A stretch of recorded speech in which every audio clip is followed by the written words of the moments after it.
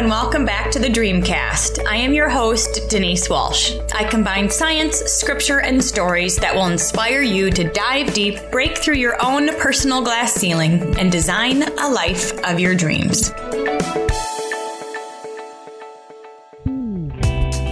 I believe that we can thrive in all areas of life at the same time.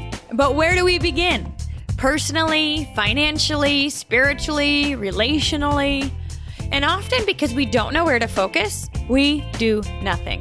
At least that's the space I lived in for several years. I know what it feels like to constantly be spinning my wheels. And that's exactly why I created the Dream Life Daily Journal.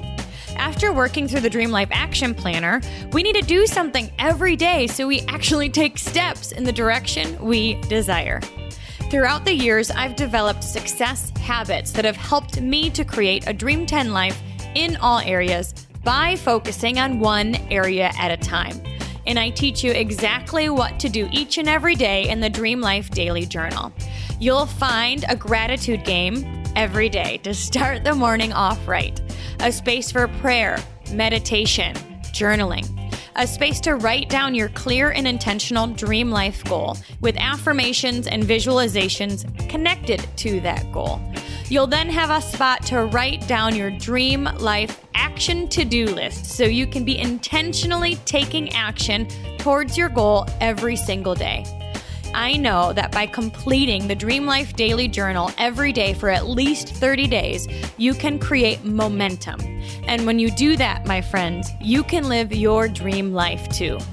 Check out the dreamlifetoolkit.com or Amazon to get your copy of the Dream Life Daily Journal today. Big welcome back to the Dreamcast. You guys, our next guest is absolutely inspiring because she has overcome and pivoted through and grown through several experiences. And one of them, unfortunately, was the diagnosis of breast cancer. At the age of 40, she had 4 children, and she made the decision that she would fight this cancer with every ounce of her strength. And after enduring multiple surgeries, chemo, radiation, and the depression, the anxiety, the life stuff that happens with such a diagnosis, she has earned the title of breast cancer survivor. And through that process, she discovered that she was so much stronger than she ever imagined and was braver than she ever thought possible. And it was in the trenches of this hard time she found grit. And then just 2 years later, she was actually in another situation where grit was required. She survived 35 grueling days on the Emmy Award-winning reality TV series Survivor: Millennials versus Gen X. And to be honest, I really haven't seen TV in several years, so I'm really interested in who won. And you know what? It didn't stop there because she took all of this knowledge, this wisdom, this discovery that she experienced, and she has now written a book called Grit, Girl Power to Survive, Inspired by Grace, where she walks the reader through her own journey to finding grit while providing a path for them to do the same. So, oh my goodness, we're totally going to be friends. I'm so excited to have you connect with our next guest. So big Dreamcast, welcome to Sunday Birdquest. Wow, are you talking about me? Yeah, I know, but you're awesome. I hope you know that. Oh, well, thank you for having me. I'm so excited to be here. Yeah, this is going to be super fun. And really, you've been through several adventures, but the Lord has always been a foundation for you. And you were a youth pastor for about 15 years. So tell me a little bit about your story and then moving into the breast cancer diagnosis. Okay, my mom got saved or, started attending church, asked the Lord to be Jesus be Lord of her life when I was in kindergarten. And it kind of started a trajectory for our family. At the time, my dad was an alcoholic. And he was an alcoholic till I was about 11. And my mom, my first example of grit that I've ever seen, my mom told him he either had to quit drinking or leave. And there was 3 of us kids at the time. And thankfully, he chose us. He did quit drinking and then started attending church with my mom and us. And it really just totally changed the direction of the family.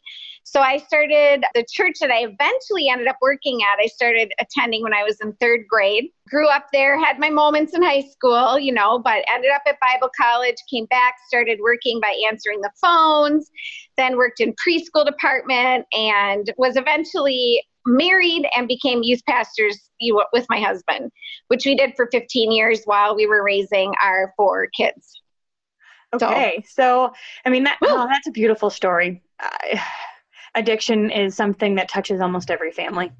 And to know that there is another path, and to know that path, it really ripples effect and impacts not just your family, but your kids, and all of it is really powerful. And so when were you diagnosed with breast cancer? And tell me a bit about, did you have symptoms? How did you find it? And then what happened next? So one Friday night, my husband and I were watching TV because that's what we do at our age for fun on Friday night. Actually, first we went to Menards and then we were watching TV. So I'm sitting there and I went to itch my bra strap and I felt something. And it felt like a little marble.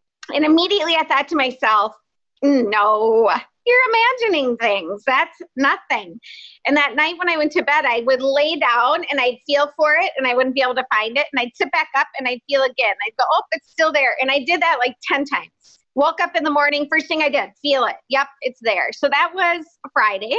Monday morning, I went to my regular doctor and she, gave me a once over and sent me to a breast care specialist the very next day where they did an on-the-spot biopsy. And the next morning I was painting furniture, which is what I do on my side time with my sister-in-law, and I got a call.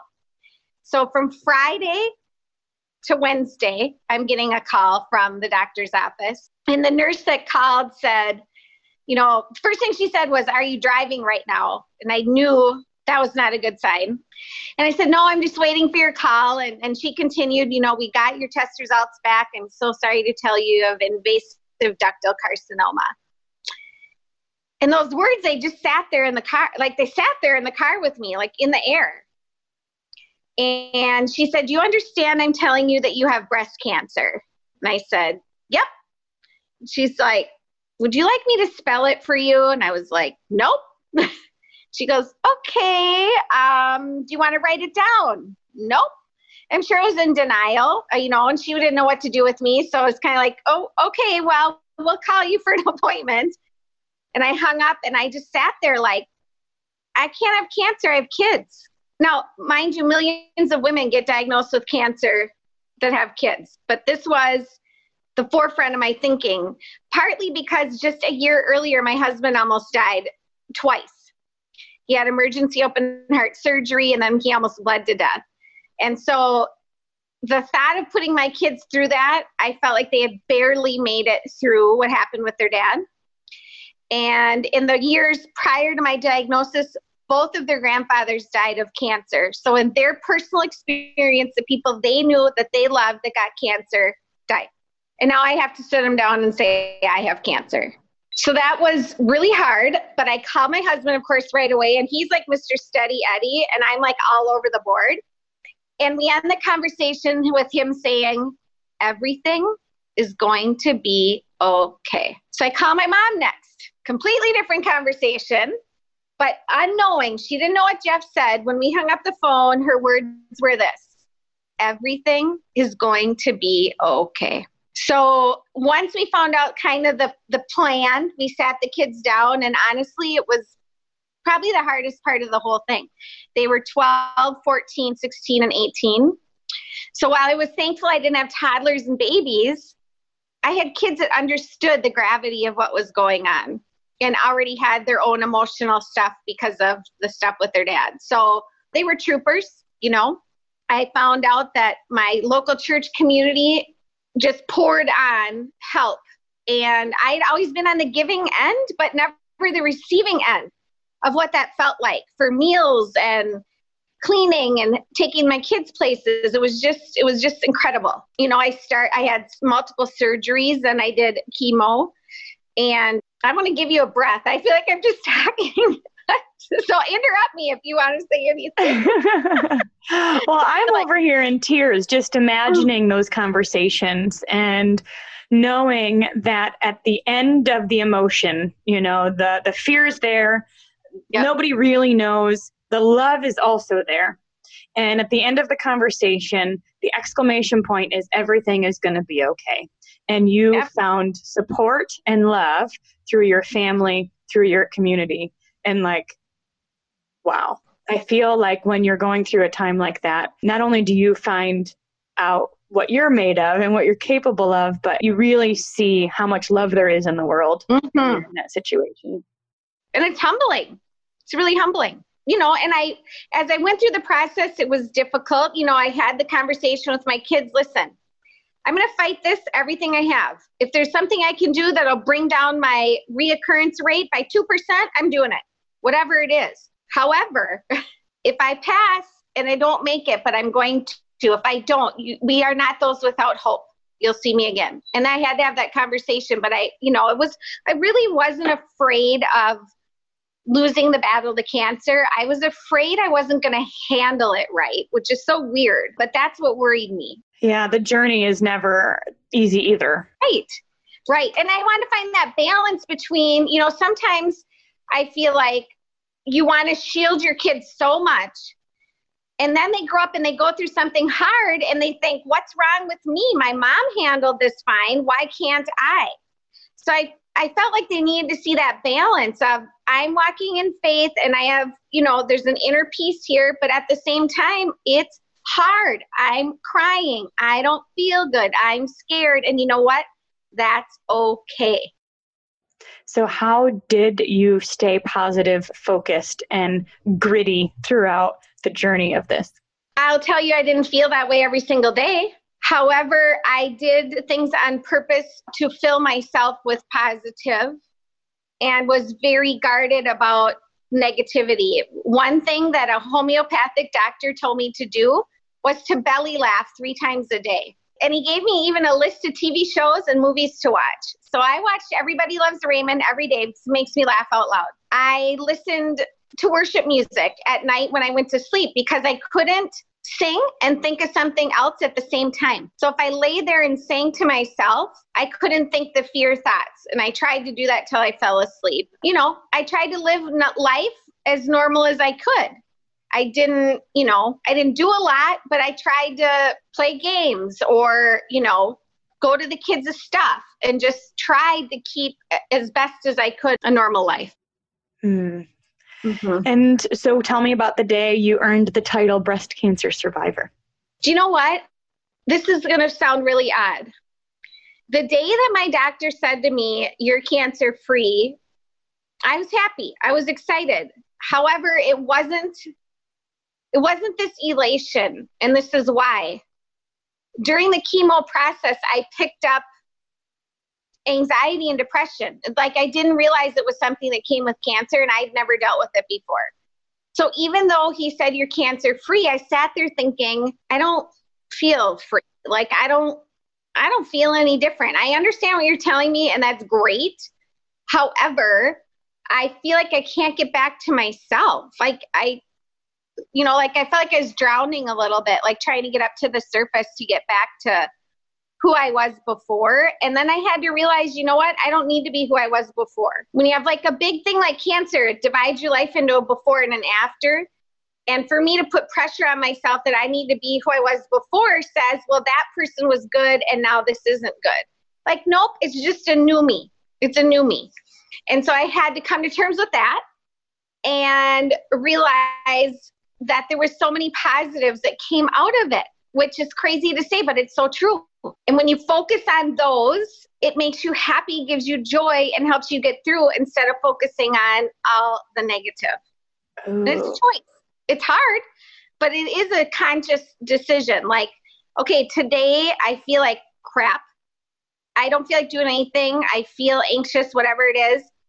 But I'm going to watch this funny TV show. I'm going to do what I can with my kids to get my mind off of it. And I'm going to speak positive words out of my mouth. I think that this is a message that a lot of people need to hear because there's little traumas a lot, and it could be You know, you talk to a mom of toddlers, there's life happening all the time.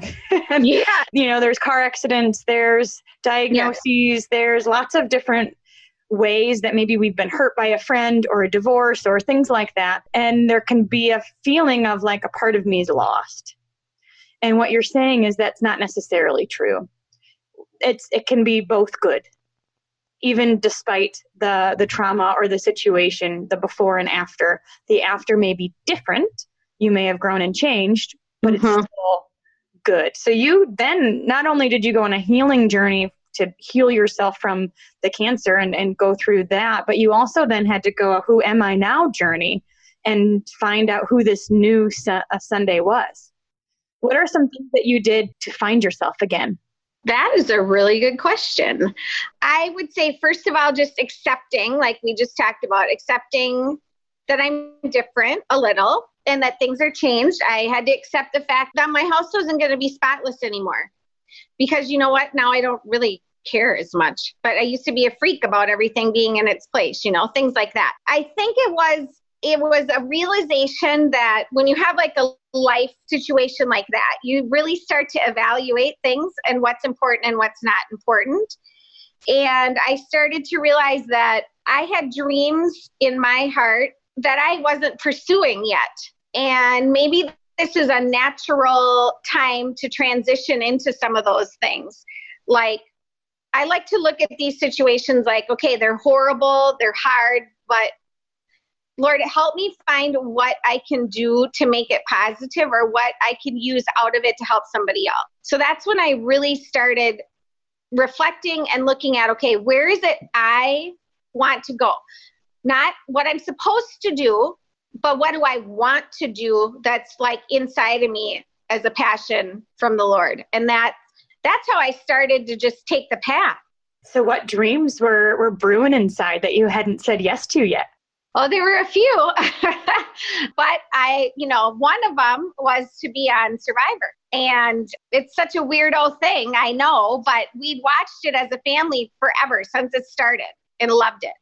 And years ago, we were watching it one time and I said, I'm going to be on this show one day, you know, and my boys just were oh yeah, right, Mom, you wouldn't survive one day. And then I get through the cancer and I'm turning 45 and my oldest son comes to me, he's like, Mom, you got through the cancer. Let's apply together for Survivor, because they do a season called Blood versus Water every once in a while where you go on with a blood relative. So we applied together and we got a call back that didn't really go anywhere. And then I applied again the next year and then I got a call back and started the process of, you know, the casting process. So it was kind of a combination of, okay, I did cancer. Let's really put this to the test, right? Let's put the Survivor thing to the test. Plus I was turning 45. It was like, if I don't do it now, I'm never going to do it. And then I have my son believing in me. It's like, you know what? It's time to go for it. Oh, I love it. That's the thing is, you guys, these dreams that you have in your heart, you can let them pass you by and think it's a fleeting thought, or you can take action on them. And I love that as a family, this is something you guys did together and then you took action on it. So how the heck do you get on Survivor? Well, first you turn in a 3-minute audition video. Then from those videos, they pick however many, I don't even know, because there's who knows how many that come in, thousands and thousands, probably, 700,000 or something. They end up calling people that kind of jump off the screen to them and then that call, you don't know it, but it's kind of a mini interview. And if they like you, what they do is they come back to you, invite you out to LA for a week of like final casting. So out of however many thousands, in our case, 49 people were invited to the casting process. And then what happens is people are eliminated throughout the process. And you just keep hoping that you're still there the next day. And you go through interviews. You have a lot of psychological testing, all your medical testing you do at home before you get there. So it's quite involved. Okay. And then you survived 35 days. What are some of the crazy things you had to do? Oh, well, first of all, let me say this. Wear a 2-piece bathing suit on national TV at 45. Because I'm not super athletic. and I'm not Miss Stick Girl, right? I've had 4 kids. And, immediately the first day on the beach, I see all the cute, girls coming, the 22 and 23-year-olds, and they're beautiful. And I'm thinking, what was I thinking? I'm going to have to, just like in the inside, just like, what am I going to do? How am I going to get through this? And then I thought, you know what? Forget that. I have 4 kids. I am 45. I am on an island in a 2-piece. Good for me. I don't even care. So I decided right then, you know what? Who cares? If you don't like it, too bad. I got 4 kids, So that was crazy. I just think that the challenges are, I don't do things like, I don't go dive off of things. I don't climb ropes. I don't climb in the sand. I don't, get blindfolded. I mean, all these things that you're doing, it's like, I would sit there and think like, who am I and what am I doing? But at the same time, it's so fun because it's so competitive. It's really a social game. So it's more about the dynamics socially. It was really hard, to go without a bathroom, a toilet paper or a toilet seat or soap or toothpaste or razors or anything like that. But the dynamics of being with people 24/7 that you don't really know. I'm with my family 24/7. And now I'm on an island with these people. And you're never alone. But at the same time, you're with people all the time, but you are alone. Because everyone's trying to win $1 million, right? So you can trust a few people, but in reality, you are there by yourself in a group of people that you are always with. It's a very weird feeling. Yeah, because you're playing your own game, really. Everybody wants to win, but yet you do have teams and camaraderies and alliances and all of that start to form. How did you navigate that? I went into it saying to myself, you can't let your emotions and friendships ruin your game. But at the same time, I am a social person and relationships are important to me. So that's where the game gets tricky because you have to have these relationships and you build them. I mean, what you guys see on TV are challenges. What you don't see is 3 days of doing nothing, like nothing. So all you do is talk, and build relationships. So even though I was saying to myself, like, listen, you got to vote what's going to help you win, not what you care about, it's really conflicting.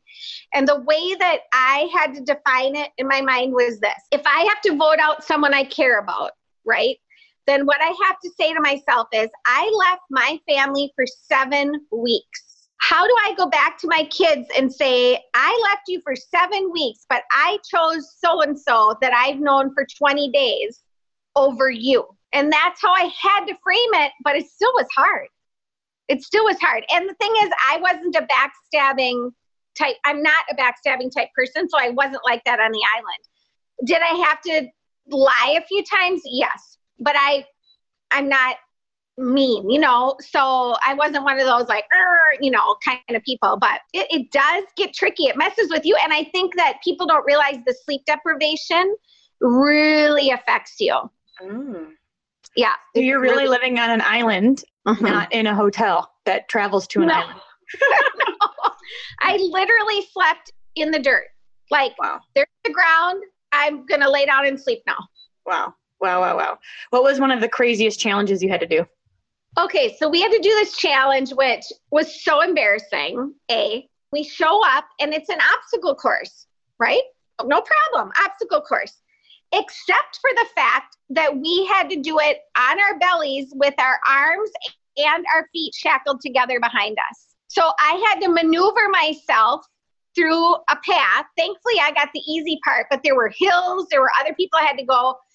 It was so bad. It was so embarrassing, first of all, because you're just like, trying everything you can to move. It's like, embarrassing. But thankfully, my team won that challenge, and I got to go on a helicopter reward, which was my dream. Besides winning the game was to go on the helicopter reward. So I actually went on almost all the rewards. But I still lost 25 pounds. So tell me a bit about how, after experiencing several of these life-altering events, Grit Girl got started. Because you came home and you were like, wow, I've learned, I've grown, and I have so much to offer. So tell me a bit about that.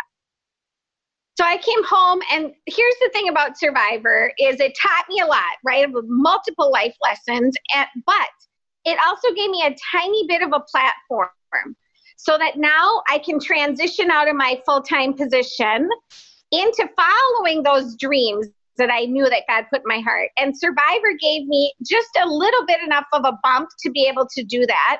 And then if you back it up even further, breast cancer, I believe, was a big reason I got on Survivor, because they're looking for people with a story. So I think they kind of all morphed together. When I came home, I started speaking and things. And really, honestly, I was just trying stuff to see what would stick to the wall, which sometimes you have to do. But I really wasn't tuning in to my heart and what I was really supposed to be doing as opposed to what I could do. And I went to a solitude retreat, which sounded like torture to me, but you go and you don't talk to anyone and no electronics and all that stuff. And that's where Grit Girl literally was dropped in my heart. The entire plan, I wrote a lot of the book, saw exactly what I was supposed to do, how I was supposed to do it. And so now I'm really just building a tribe of women, an online community, and I'm speaking. You know, the big dream is to take Grit Girl events on the road. I'm doing them in Minnesota right now, but I want to pour into women. I mean, for years I worked with students, but alongside that was also working and mentoring women. And I feel like there's so many women that are maybe at home, maybe at work, in a job that's just a job, and they feel a little hopeless. Like, you know what, maybe they've raised their kids, or maybe they're in the middle of raising kids, or maybe they have toddlers and they cannot see the light at the end of the tunnel. But there's a hope and a dream and a passion inside every single woman, and a strength, which is that grit. And that strength, I think sometimes we get the idea from media and all those things that strength is supposed to be self-serving. Right? I can do this myself. I don't need anybody else. And everybody owes me this. But really, the way I see it is that strength allows us to depend on the people in our lives that we need, other women especially. But also that strength is to serve rather than being served. So how do we take those passions and then go out into the world with grit, because it's hard, and say, hey, I got this in the inside of me and I want to share it with you, because you know what? I'm not viewing you as another woman. I don't view you as competition to me. We're collaborators. How many more people can we reach? How can I promote you, and how can you promote me, and how do we lift each other up? And then that is an example to our daughters and the kids coming behind us. So I don't think we realize, these girls, they're listening to our conversations. When we're on the phone and we're ripping on another mom, they're in the back seat listening. They're absorbing all of it. Like, no, there's a different way. We could all serve so many more people and families and communities if we did it together and just tapped into that strength that we already have.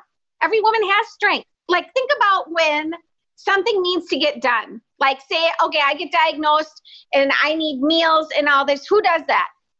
Women. If there's a funeral or a wedding and there's a crisis and something needs to get done, who does it? Women, right? They come together, they lock arms, and they get it done. So wouldn't it be so great if we could do that all the time instead of just when there's a crisis or just when the need demands it? I'm getting off on a thing now. But no, it's so good, because you're exactly right. We all have these dreams and these goals, and we can work together for everybody to win. And it doesn't have to be catty. It doesn't have to be filled with drama. It doesn't have to be someone wins and someone loses. There's a both and together all the time. And so what you're doing is creating a space for people to, number one, identify what it is they want, their dreams, their gifts, their talents, their strengths, and then use them in a way that benefits everybody while everybody grows together. And I think that having a safe place to do that is key, because if you don't feel safe, you're not going to be vulnerable enough, right, to share your gifts and to share your goals and to share those hidden dreams that are in your heart. Because we always beat ourselves up, I mean, you say you want to be on Survivor. I'm sure one of the first things you thought was, well, who am I to be on Survivor? And I'm not going to. Yeah. So I cried When they called me and said they wanted me on the show, I sat down and cried. I thought, what was I thinking? What is wrong with me?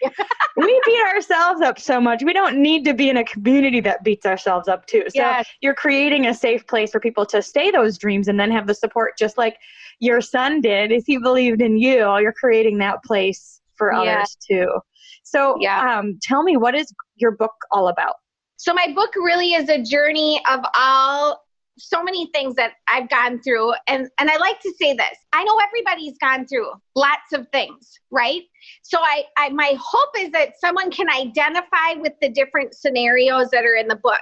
My dad being an alcoholic, then losing my dad to cancer. Then my brother lost a stillborn child.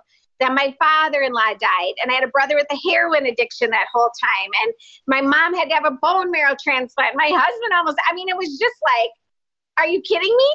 And I just feel like when other people can see someone else's story, they may not relate to every part of it, but there's parts of it they can pull out. Like one sentence may jump out to you that helps you, and another one to somebody else.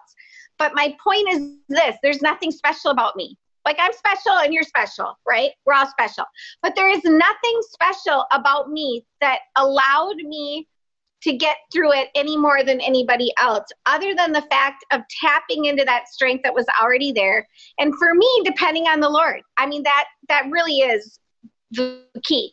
I talk about a story in the book where we went on vacation to Colorado. This was after, even after Survivor.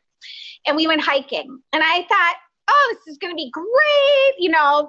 So fun, right? Okay, I was like huffing and puffing, and I had to stop and rest. It was so embarrassing. And I thought I should just go back to the car.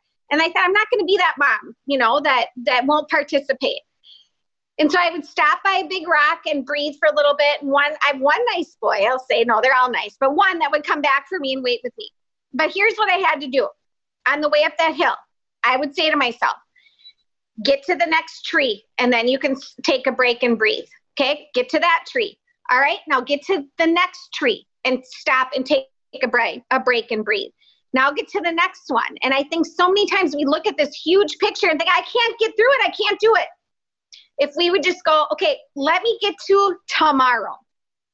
Let me get to next week. Let me get to the end of the month. And then I would tell my legs, move right now. I don't care if you hurt, you're moving. And we all have that. No matter what the situation is, there's something in there that will allow you to just put one foot in front of the other and keep going. Tapping into that strength and using that self-talk to say, keep going, keep going, keep going. Yes. Next step. Yes. You got this. And you're right, because that self-talk is taking us in a direction. It's either taking us down to defeat and lack and victim, or you're saying, all right, well, what have I already accomplished? What can I do next? And you're using that self-talk to speak life into your own life, which is honestly probably one of the most important skills we can learn, because we can't depend on other people all the time to be our own cheerleader. We've got to really tap into that ourselves. So what are some strategies in the book that you invite people to do that, like tapping in?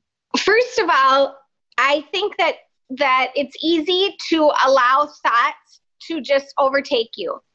And I would say first is think about what you're thinking about. There's this saying that you can't stop a bird from flying over your head, but you can stop them from making a nest in your hair, right? So you can't control the thoughts that come your way.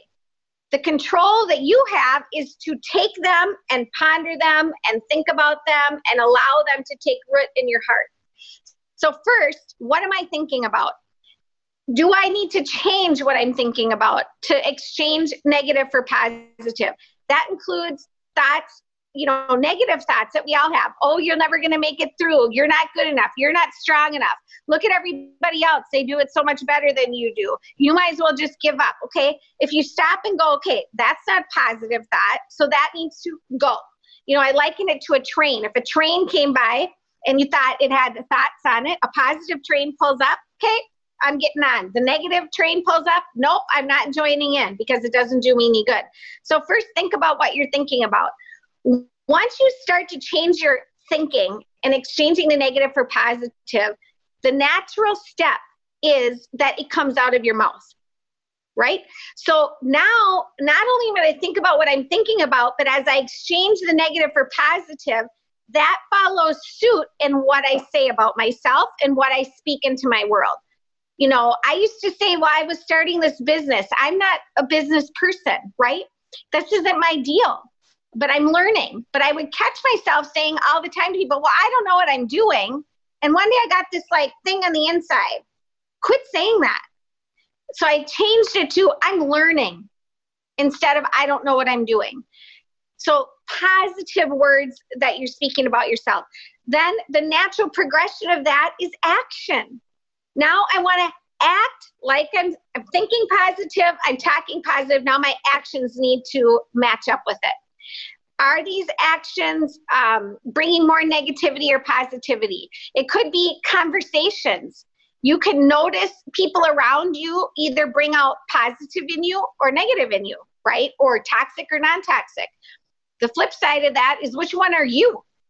You know, I try to ask myself, like, does someone feel better about themselves after being with me or not?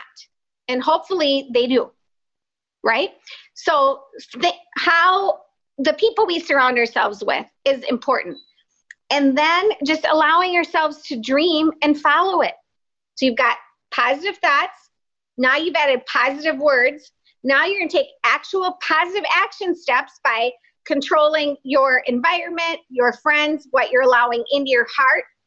Then you have made space to follow your dreams and what God's put in there for you. It's not easy, but it does all start with our thoughts. And it's intentional. It's intentional. Yeah. It's on purpose. And I think that's what grit is. Grit is on purpose. You're saying, what is it that I want life to look like? And what can I do today to take a step in that direction? And when you've got a community of support and accountability of other like-minded people who are living out their dreams as well, it's a lot easier to do that because you've got that support. What do you think is stopping women specifically, because I know that's your community, from tapping in to this grit and this inner strength that they have? I think some of it is a hopeless feeling. Some of it is lack of support, and that could be from family, could be, spouse, it could be friends. Maybe they just need to switch up who's pouring into their life. I think part of it is not seeing examples of people doing it. So one way that I grow is like I watch your podcast or listen to your podcast or listen to women that are farther ahead of me of where I want to go, right? So if you don't have a vision, you have nowhere to move towards.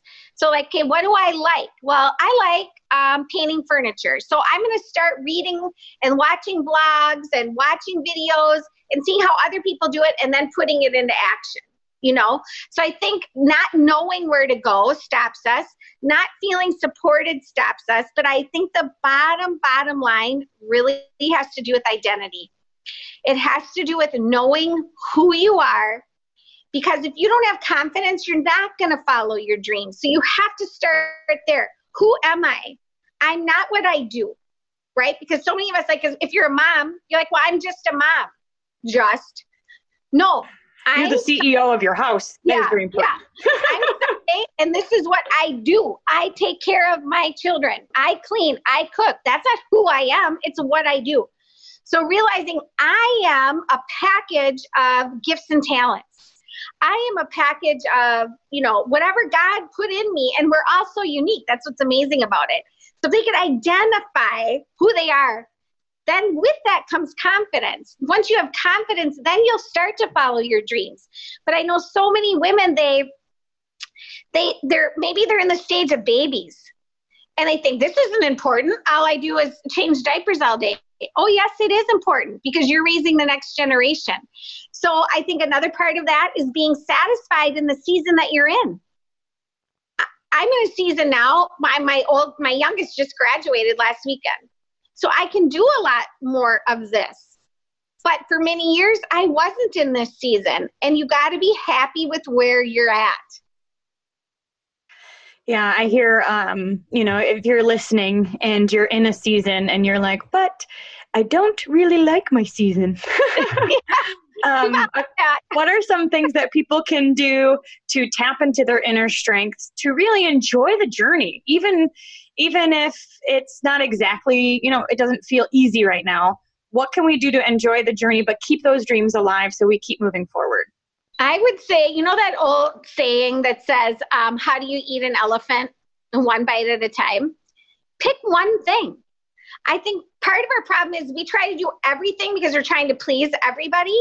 Instead, pick one thing. No, you might not be able to go out every night and do X, Y, Z, but you could maybe go out one night. Find a way to have community with other women. I think that's huge. Get out of the house. It is a priority that you have friendships and community. If you don't, you're going to feel lost. So I think taking it one step at a time, do one thing at a time, find a community of women that are like you, and find some that are ahead of you that you can dream and look towards. And then give yourself a break.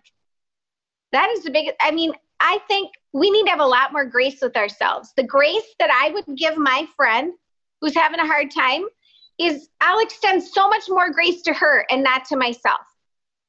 Give yourself a break and some grace.